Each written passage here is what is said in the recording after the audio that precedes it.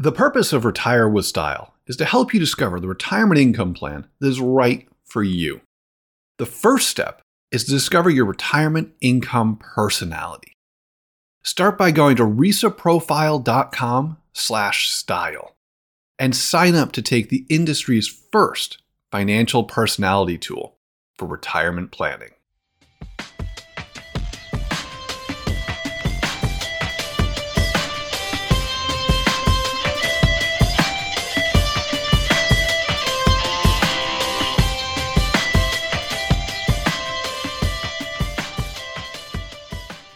It's the 4th of July. You're getting ready to eat hot dogs and burgers.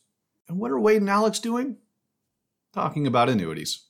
Let the fireworks ensue. Hello, everyone. Welcome to Retire with Style on this beautiful 4th of July. Hope you're all enjoying hot dogs and the American dream. And thanks to our founding fathers, we have the ability to do so. Right, Wade? That's right. Absolutely. Happy 4th of July, everyone. Yeah. And don't worry. If you're listening to this during the day, we still got the fireworks with this podcast as we discuss, drumroll, living benefits with fixed indexed annuities, registered index linked annuities known as RILAs, and annuities as an accumulation tool for the crescendo that's usually played with the 1812 overture. What do you think of those fireworks for today, Wade? Yeah, it's a little bit of a grab bag. There are a few different topics that don't really warrant having entire episodes devoted to them. And it's a little bit of a contrast because we're talking about living benefits first, but then we're shifting into just overview of annuities without living benefits. So it's going to be an exciting episode. The fireworks are definitely going to be flying. Let's start out with some sparklers. Well, actually, are you planning on doing anything 4th of July? Hopefully having some sort of barbecue and that sort of thing. Oh, really? The fireworks will be on Saturday. Well, past tense now. Future past tense. Yeah. Saturday was our big fireworks extravaganza. So there you go. All right. We'll have a parade on the morning. As this episode comes out, I may be marching with my son's Cub Scout pack in the 4th of July parade. Really? That's pretty cool. Are the kids be watching, or are you flying solo on that one? Sounds like they'd rather watch instead of participate, but I thought they'd be excited to participate. I don't know. We'll see. Come on, man. You just get them out there. Don't even. The trick in all my years of parenting, don't ask. Just take them. Assume the sale, man. Assume the sale. No, I'll be in Canada. I'll be in Ottawa, of all places, next week. I hope you get there by July 1st to celebrate Canada Day. No, I'll miss that. But I'll be there July 3rd. I'm taking my boys. Yeah, no, my boys are interning. They're going to be interning with our tech team over in Ottawa. So Wonderful. they're going to get the ins and outs of learning Figma and all of that stuff. So we'll see what happens. They're getting tired of creating the LinkedIn video, so they're actually going to roll their sleeves up and do some work. But that being the case, well, we haven't had chit chat in a while, huh? Our chit chat portion. Right. No, when I was in Japan, I was too tired to think about chit chat. All right. I'm back in the States. So kick back, get that lawn chair, get that hot dog, put the mustard and ketchup, a beer or Coke, what have you, and put your earbuds in, and away we go. Fire it off, Wade. So first topic is living benefits for fixed index annuities. So we talked about living benefits for variable annuities in past episodes now, I guess a couple episodes ago at this point. It could work the same way for fixed index annuities, but I generally want to describe a different system that's out there as well, because it's probably more common to find this other system with the fixed index annuities. And so with the variable annuities, we talked about you have the benefit base, you could have a roll-up rate, and then if you achieve new high watermarks, you could also have step-up opportunities. The way I want to describe that's different, because it's more common in the fixed index annuity world, since there may be less opportunity for step-ups beyond any sort of roll-up rate. The way the living benefit might structure the guaranteed income is more, there'll be a withdrawal rate linked to the age that you purchased the annuity. And then if you're deferring the start of income, the withdrawal rate will tend to increase over time. So maybe to give an example of that, suppose I'm in my early 60s, I get a fixed index annuity with a living benefit. At the particular age I am when the contract was issued, say the payout rate is 4.5%. But I'm not starting income. I'm going to have a deferral period before I turn on my lifetime income.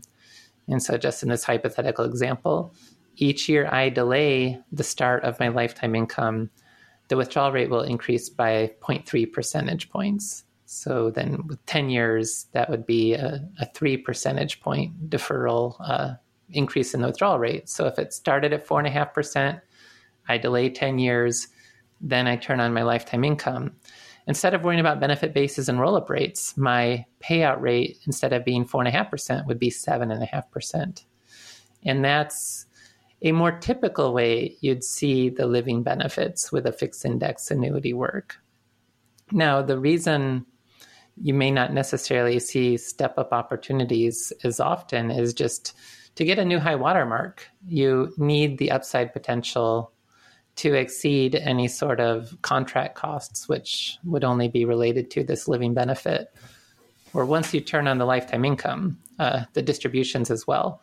These days, kind of the example we're using in this discussion is an FIA with a cap rate of 12%. So you might actually, in the early years, if you're getting good market returns and you're hitting that 12% cap, you could get some step-up opportunities there early on, but you don't necessarily have enough growth potential where as soon as you have a year where you may not get your full cap rate credited to the account, you might start to fall behind, and then it would become difficult to subsequently achieve a new high watermark.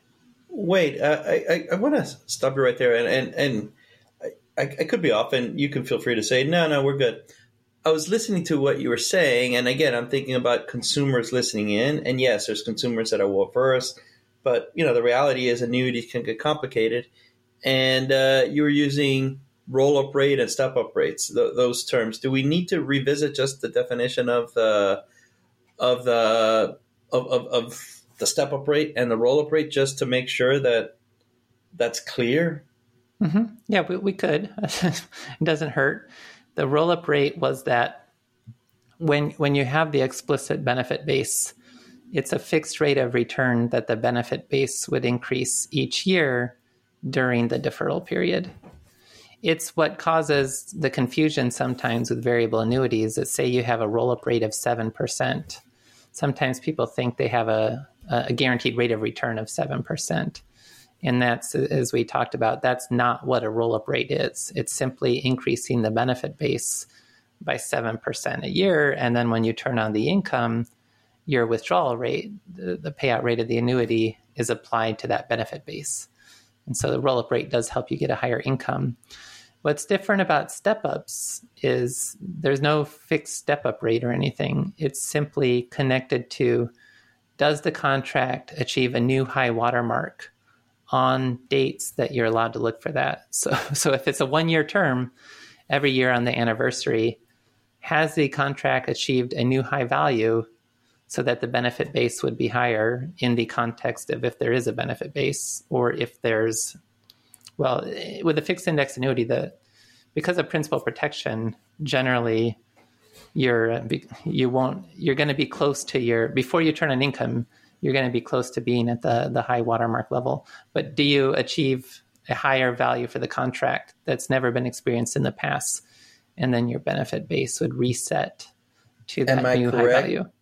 And that high watermark is achieved if that underlying index increased or not.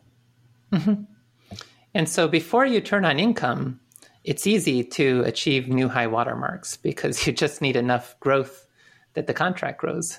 Now, it can't shrink, but if you have an optional guaranteed lifetime withdrawal benefit, there is a fee for that would reduce the contract value. Say, in the example we'll talk about eventually, I'm using an example of a 1.1% guaranteed lifetime withdrawal benefit fee.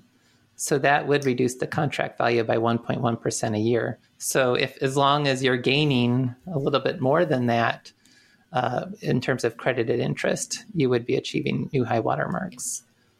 The other point I'd like to say, and we said this in a previous episode, and I want to make sure it's relevant here. It may not be.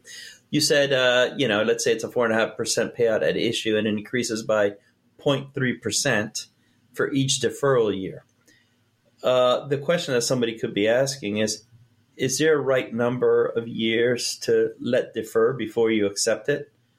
Is there magic to that? When I asked you something similar last time, you had said, no, just take it as soon as it's available because it's priced fine. It's priced accordingly, et cetera, et cetera.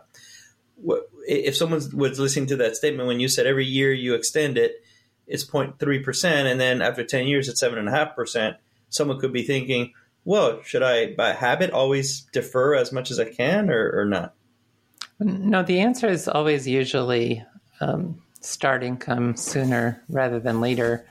No, but there's no reason to start income if you're not retired yet. Like you don't necessarily want to. I know. So given the caveat that you're retired, there's no real point to continue deferral for those types of credits. It's okay to go ahead and start income. And what you do want to do is comparison shop and always at least look at a deferred income annuity with the same situation of whatever age I am when I purchase, how long I'm intending to defer, what is the payout rate that the deferred income annuity would provide. Compare that to what the fixed index annuity would provide.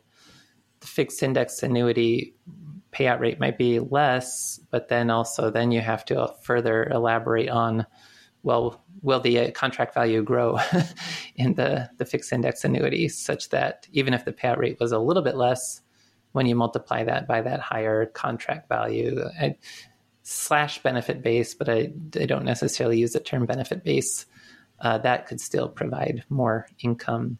And that's how you'd make the comparison between different options. But generally, the idea of getting these deferral credits, it's not usually worth it to delay just because you can get more deferral credits.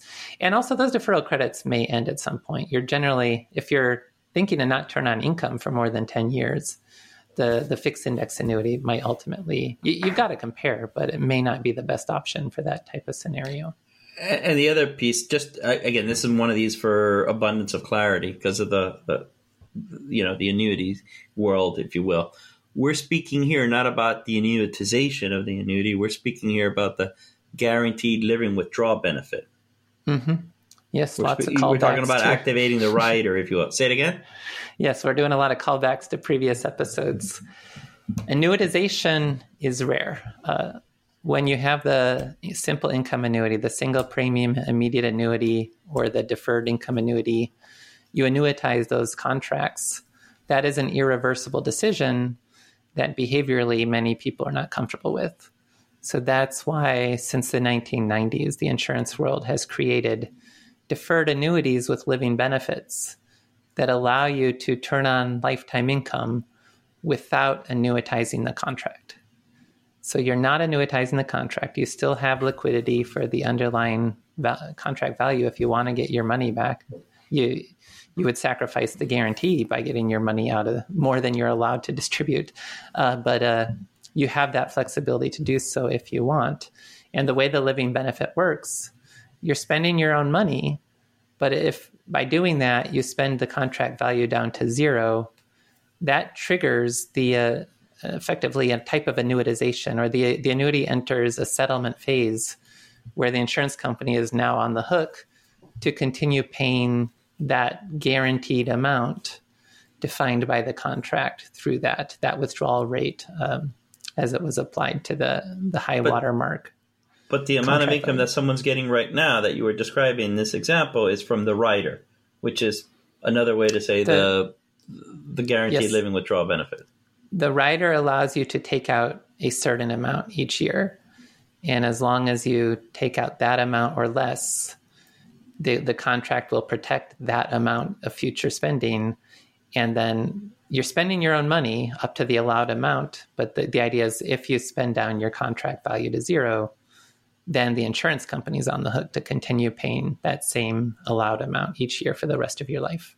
So then conceptually, and I'm going to lead into where you're going with this, conceptually here, the assets haven't been annuitized, so you still have liquidity with regard to them. And the rider could be fairly healthy from the income you can receive because it's based on the performance of, the index that the initial contract was based on. That in itself may provide something that's very competitive to other types of annuity that are somewhat a little more irreversible at times. Mm-hmm.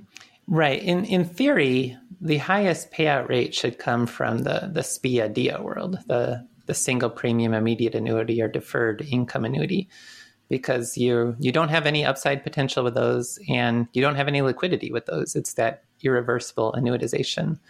So because and as Ginny said, those are the annuities you annuitize. Yes, that's right. And since you don't, that was our LinkedIn commercial for that episode. And since you don't get any of these extra benefits, the trade-off is you should get a higher guaranteed income. That being said, though, there is this behavioral element with the fixed index annuities, where with an immediate annuity, because you have no discretion, you can't make any mistake. You're going to get that monthly check. You don't have to do anything, and that monthly check is delivered to you.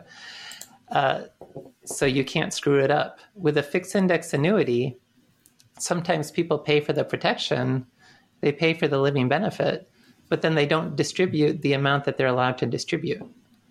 And if they don't distribute the amount they're allowed to distribute, that makes it less likely that the account will ever deplete. And if it's less likely that the account will ever deplete, it's less likely that the insurance company will ever be on the hook to pay you the benefits that they're collecting the rider fee to be able to insure and protect you.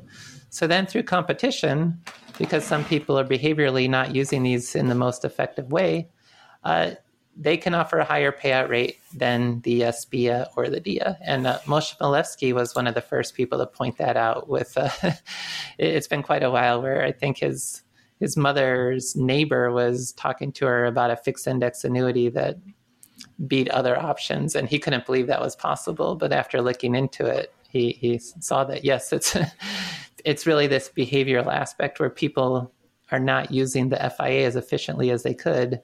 And so the more informed consumers doing that can benefit from higher payout rates potentially, or at least in theory, fixed index annuities, they give you liquidity and upside potential. So they should give you a lower downside guarantee.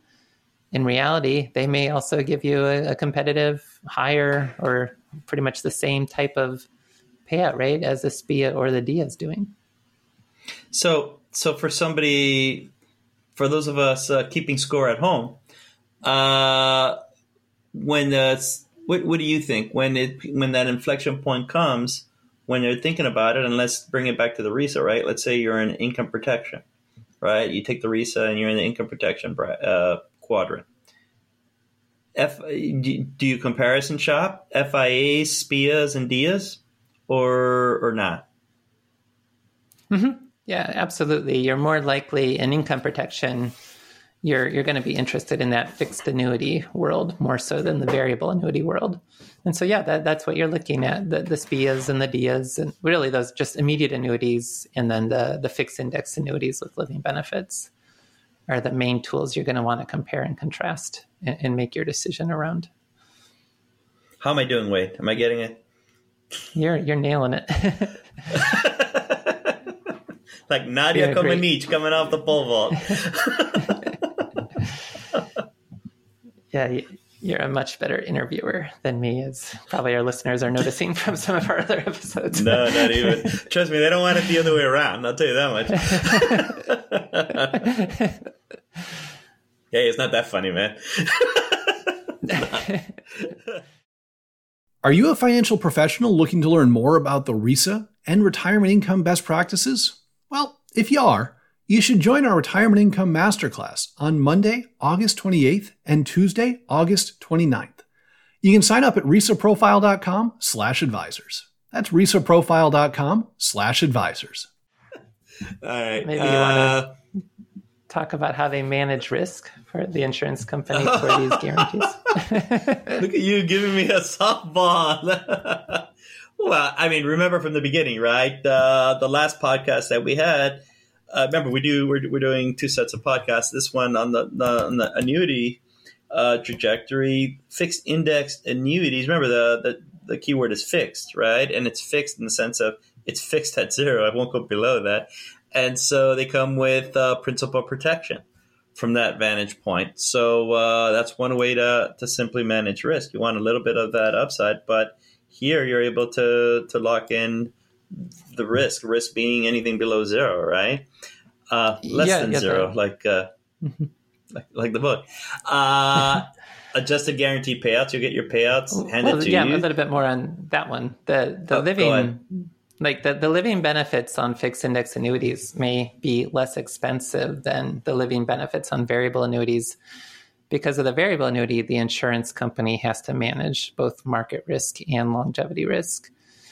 With a fixed index annuity, the insurance company only has to manage the longevity risk because they know the worst case scenario because of the principal protection and all the bonds that are backing that principal protection. There's no downside volatility to manage. Yeah, they know the worst case market scenario. They'll know exactly when the contract value will deplete because it would just be credited interest for 0 every year. And then they can track out, okay, how long will the money last? That's the worst case scenario. They don't have to worry about if the market's down 20, 30, 40% or anything like that. So that does make it easier to manage. The risk the insurance company takes to provide that income guarantee, they only have to worry about longevity, not about the market risk.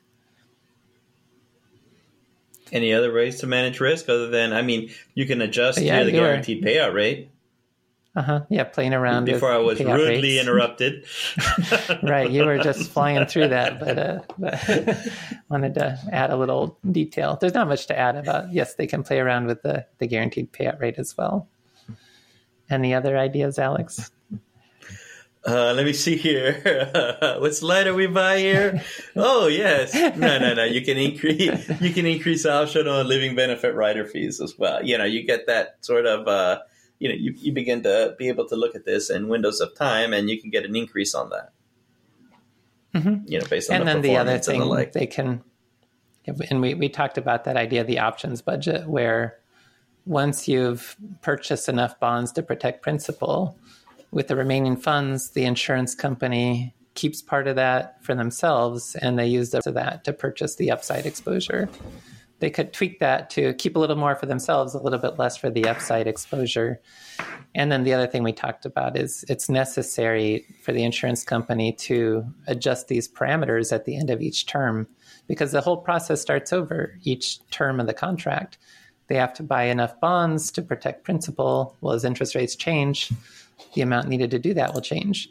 And then the cost of financial derivatives is changing over time. And so they have to, with the remainder, purchase the upside exposure. And because of that, caps or whatever, however the upside is defined, that needs to be able to evolve over time to deal with changing market conditions. But I think you're saying something interesting here from the standpoint of institutional risk management. So again, you go back to the example from the last week. Let's say you have $100 to play with, right? Effectively, and let's say the interest rates are 5%. It's not going to be exactly because I should have done like 101 or something like that. But let's just say it's $100 to play with. Interest rates are 5%, right? And so what the insurance company does is they buy, usually the bonds are like strips. So the bonds will mature at 100, but you buy them at 95, kind of thing based on a 5% interest rate. So you spend $95 in bonds, and that will assure you that at that end point in time, you'll have $100. And that's how it's math at that point. That's how and assuming it's government bonds, that risk-free bonds, et cetera. That's how they can guarantee that you're going to get the $100 at the end of the period and know that you'll have zero. They'll be, you won't get less than zero. You'll get back the principal. That's how they do it. That's the magic behind it. Now, the $5, and again, the options budget is predicated on the interest rates, right? But effectively, the $5 is the options budget, defined as that's how much they have to play with to go to the option market and buy now exposure to the indexes via options. and the options are dated, probably they're going to be most likely aligned to the end point, right? But the insurance company's not going to spend the full $5. They're going to spend maybe $1.50, $1.50. So they'll buy $3.50. I'm just making it up. Wait, I don't know. You know what I mean? No. That's how much. That's how much they're keeping to themselves. They're keeping $1.50 to themselves. Yeah. Yeah. If I said it the wrong way, I said it the wrong way. They keep $1.50 to themselves for those wonderful commercials that you see on TV. Not for the admin and stuff like that. I'm sure there's some marketing, right? And they'll spend the $3.50 going to the options market and buying the options for the exposure, and whatever that budget is, that lets them say 80% market exposure, 70% market exposure, because they're limited by how much wiggle room they have around that. Even though that may sound overly complicated, it's not in the conceptual sense of things, and it's pretty stable, that sort of dynamic. It's not some magical thinking kind of thing in which they're engineering these returns. Right. And I think there's you can take solace in that. Wait. Yeah, and sometimes self-directed investors will talk about how you could just create your own fixed index annuity. And that's true. You can follow that same approach yourself. You got to deal with the options market, but then you can't. Not on the living benefit side. No, you can't recreate the living benefit on your own. That requires risk pooling that an individual can't do by themselves. You can replicate the return structure on the fixed index annuity on your own, but you cannot replicate the living benefit lifetime income protection on your own. I would think, yeah, and you can replicate it to the degree that, if not with $100, maybe your budget, your investable assets, $100,000. You're talking now orders of magnitude significantly greater than the 100. But yeah, but there's some safety in that. Again, it's not a Joan Didion or whatever. There's no magical thinking behind it where these mortgage-backed securities and there's these levels of mortgages, and if one falls, it's a domino. That's not what you're talking about here. It's kind of pretty vanilla, really. Mm-hmm. But there it is, right? Yeah, that's the fixed index annuity. Great. What else we have? That's the first. So, those are the sparklers, or is that the Roman candle? Did we just shoot off the Roman candle? Let's get the black cats now and talk about registered index-linked annuities. We want to add some risk. We got to. Now we're risking blowing our fingers off or blowing our eye out or something here, because now we're adding risk. Wow, wait, that got morbid real fast. Wait, what kind of childhood did you have, man? Wow, from sparklers to getting maimed, or using the potato guns. Did you ever have any neighbors? Those are crazy. Oh my god, I tried to catch one once. I remember someone shot it up in the air, and for some reason I thought I could catch the potato. I wasn't close, so I survived. But it's kind of like stupid of me. Limbs, fortunately. But registered index linked annuities. They became popular just much more recently. As you can see with the fixed index annuity, the interest rates really matter. When interest rates got extremely low, now they're rising again, which we're in a better world now. But when we like in 2020, when the 10-year treasury rate was down at 0.6%, you don't have any upside after you protect the principal. And so you were seeing cap rates on fixed index annuities in the ballpark of like 2 or 3% even. Now today I tend to use 12% as the baseline number for like a 12% cap. But back when there was a 2% cap, that was not necessarily exciting for people. And so what the registered index linked annuity does, it allows the owner to accept some downside risk, but in exchange to have more upside potential. And so back several years ago, FIA caps may have been at around 2 or 3%. Registered index linked annuities might have had caps with like a 10% buffer, and we'll talk about what that means, but caps in the ballpark of 10 to 12%. Today, the example I use, fixed index annuity, principal protection, 12% cap, a registered index linked annuity with a 10% buffer, 28% cap. So we need to explain what that buffer is, but you're taking some downside risk, but in exchange, you've got more upside potential. So it's really a way to give you a broader menu of options about that structured return. How much downside risk are you willing to accept? And then how much upside potential are you able to receive? As an aside, it also shows you how important this sort of idea or concept of the risk-free rate is. Because it just, I mean, I'm stating the obvious, but for folks, it just touches everything, right? Like it affected this whole dynamic between FIAs and RILAs. Just the fact that, as rates increase, boom, you have now so much flexibility, around that. Although, it hinders other things, but it has its tentacles on everything. This sort of basic concept in finance literally touches everything. Mm-hmm. I don't know. Yeah, when interest rates are very low, it was kind of the statement, you have to take more risk to have upside potential. And you see that in the annuity world. And in that regard, so registered index-linked annuity, it has a lot of different names. They're also called like structured annuities, buffered annuities. Registered index-linked annuity is not the most attractive name, but you get to abbreviate it as a RILA. And so RILA sounds nice. And RILAs, they're technically variable annuities because you're exposed to the risk of loss. That's what makes them different from fixed annuities. But otherwise, aside from the risk of loss and the fact that they're classified as variable annuities, they really work in the same general way. It's you're still using as bonds a fixed to provide index annuity. Mm-hmm. Yes, as a fixed index annuity, in terms of you're linking to a market index, and you're going to receive a structured return related to that market index that moves you away from the bell curve distribution of the market index into some sort of return structured around that. That's not a bell curve anymore. That's got some limits or some impacts on what the downside looks like and what the upside looks like. They're effectively adjusting the tails on both ends of the curve.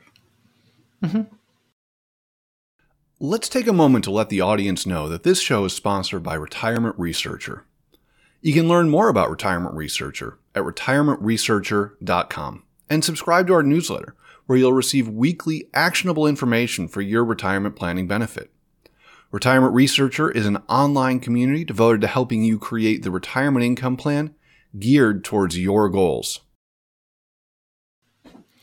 And and there's different ways that RILAs can be structured. The simplest way is just with floors. An FIA has a floor of 0% principal protection. Well, you could have, say, a RILA with a 10% floor, negative 10% floor, which would mean you're exposed to losses to up to negative 10%. If the market was down 5%, you'd have a 5% loss. If the market was down 25%, you'd have a 10% loss. You have a risk of loss down to where the floor is. And the reason you might accept that is because now I only have to buy enough bonds. If with a negative 10% floor, I only have to buy enough bonds to protect 90% of the principal, not 100% of the principal. So that leaves me a lot more left over for the options budget to buy upside potential. Now, in all the simulations I've done, and I think this is generally agreed upon, the RILA with the floor doesn't seem to test very well. It's not necessarily all that attractive of an option. What's more exciting? Why is that? I don't know. It's just you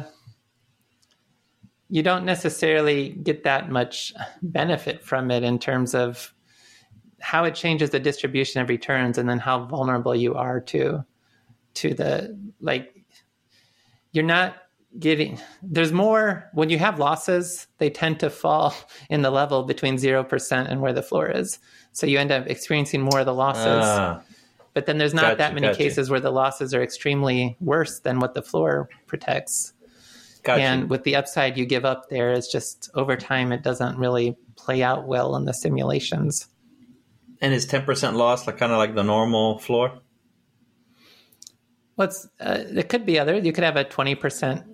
And with the floor, it's I always was thinking negative, like negative around. 20% loss or I negative was thinking 30%. like a 5%. I was thinking like negative 5%. I was thinking going the other way.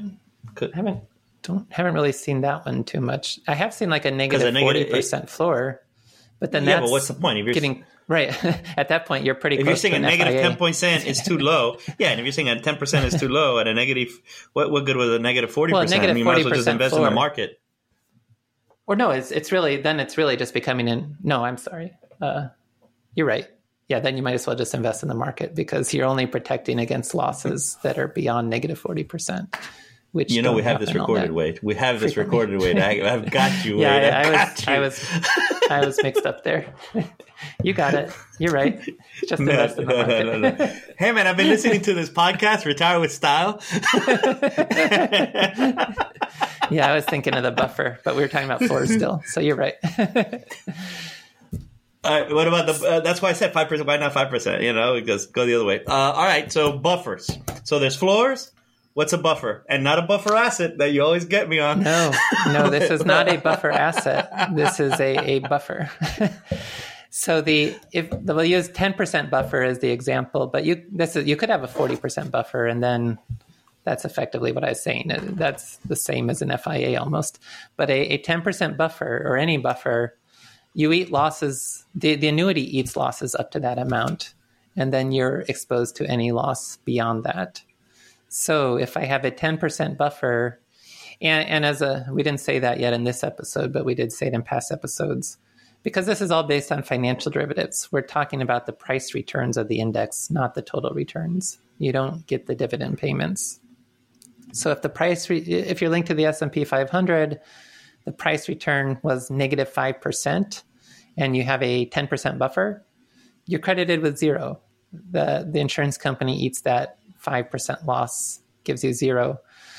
If the market was down 13%, the 10% buffer protected the first 10% of the loss, and you'd be credited with a negative 3% return for the year. If the market was down 27%, you'd be credited with a 17% loss. The annuity eats the first 10% of losses. You're exposed to any loss beyond that. That's what the buffer does. But by accepting that risk, you get more upside potential. There's going to be more ability to, that's like I said, the 10% buffer, I tend to talk about with an example using a 28% cap. Whereas the FIA these days, I talk about as an example with a 12% cap. You get more upside potential. If the market's up 20%, the RILA in this case would give you the 20% price return gain. The FIA would have capped you at 12%. So that's the trade-off. And these do test a lot better in the types of simulations that I look at in terms of, because there are more small negative losses that happen in the markets. Protecting against those gives you enough juice that even though you don't get the full upside exposure, you can still have a pretty good performance. Now, when the stock market does very well, stocks are always going to be the highest performing asset. So then real quick, and so people thinking about this because they may have forgotten, oh, wait, what is the floor again? That kind of thing. So if you have a 10% floor, if the market goes down 7%, you're down 7%.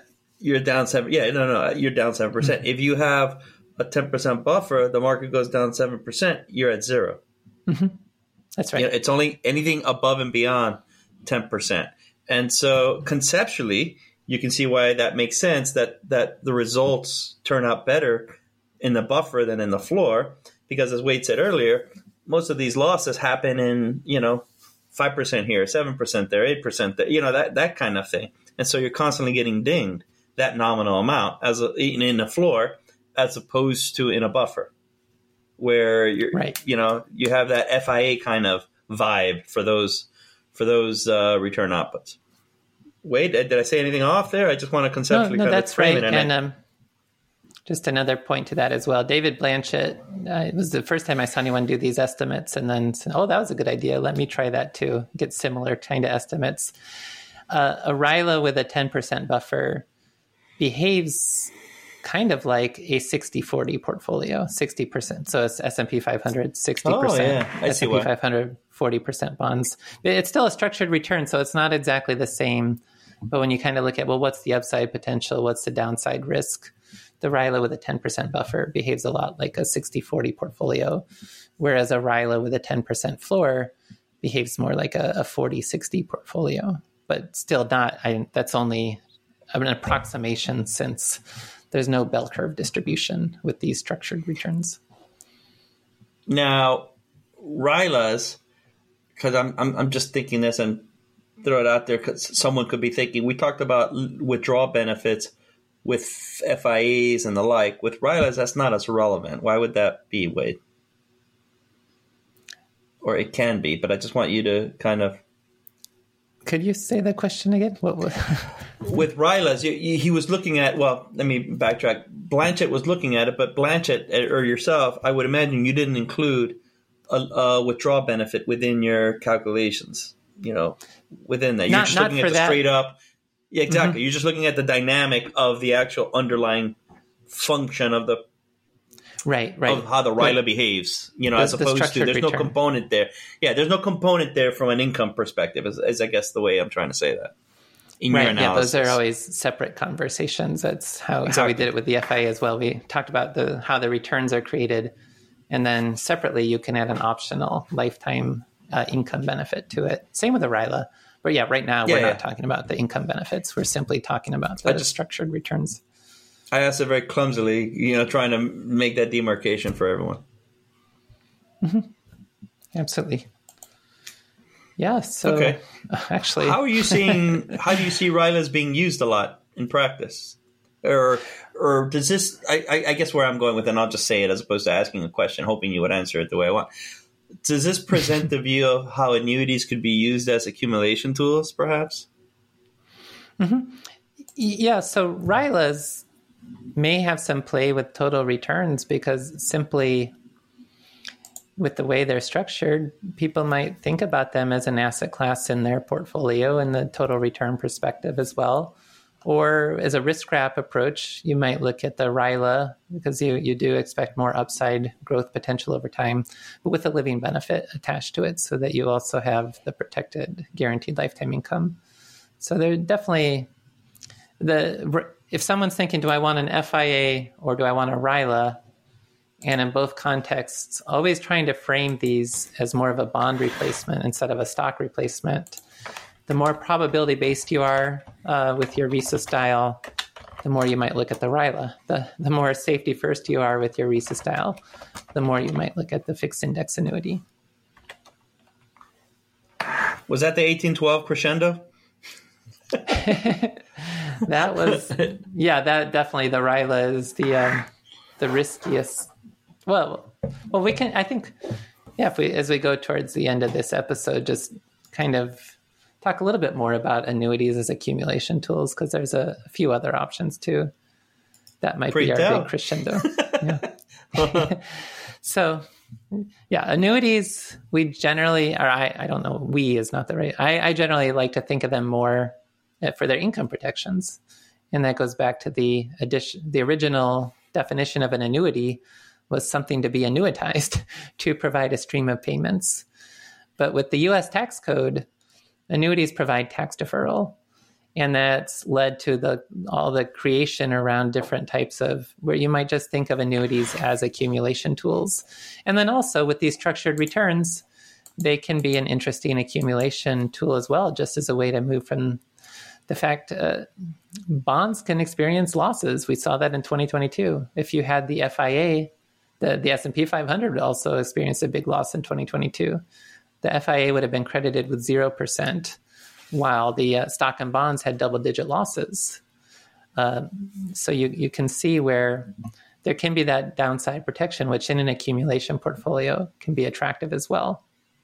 But if we just list different annuities that you might consider in the context, not for lifetime income, but more as an accumulation asset class, either for structured return or for the tax deferral benefit, you've got the multi-year guaranteed annuities or MYGAs. Those are kind of the CD equivalent of the annuity world. It provides a fixed rate of return for a fixed term.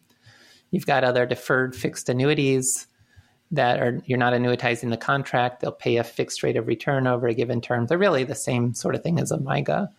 You got the fixed index annuities, which can then give you that range of returns linked to the index performance.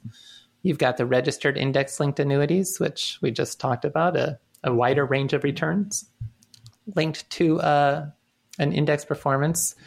Then in the pure variable annuity space, you could have a variable annuity with a guaranteed minimum accumulation benefit that will simply provide downside protection. So if I hold this annuity for 10 years, it might guarantee that in the worst case scenario, the worst I can do is I'll have a 5% gain. And then I'll have any gains beyond that. And that would be, I'm investing in sub-accounts, so I do get dividends as well. Mm-hmm. I would just be paying a rider fee that would cut into some of the potential upside from that. And then you've got the investment-only variable annuities, which are annuities designed to be no frills, trying to have very low cost, like low mortality and expense charges, so that you can use them for the tax deferral with tax inefficient asset classes. Now, all the income that comes out of the annuity is taxed as ordinary income, so you wouldn't want to put tax efficient stock market indices with long-term capital gains. You'd lose that benefit. But whenever you have a tax inefficient asset class, you might want tax deferral. That would be for like that beyond... REITs, or that would be like bonds, things like that. Yeah, and if you rent out a space in your IRAs and Roth IRAs and so forth, then you might look at an investment-only variable annuity. Yeah, you fill up your 401k allotments and you still want more tax deferral. So that's another option, is a low-cost investment-only variable annuity.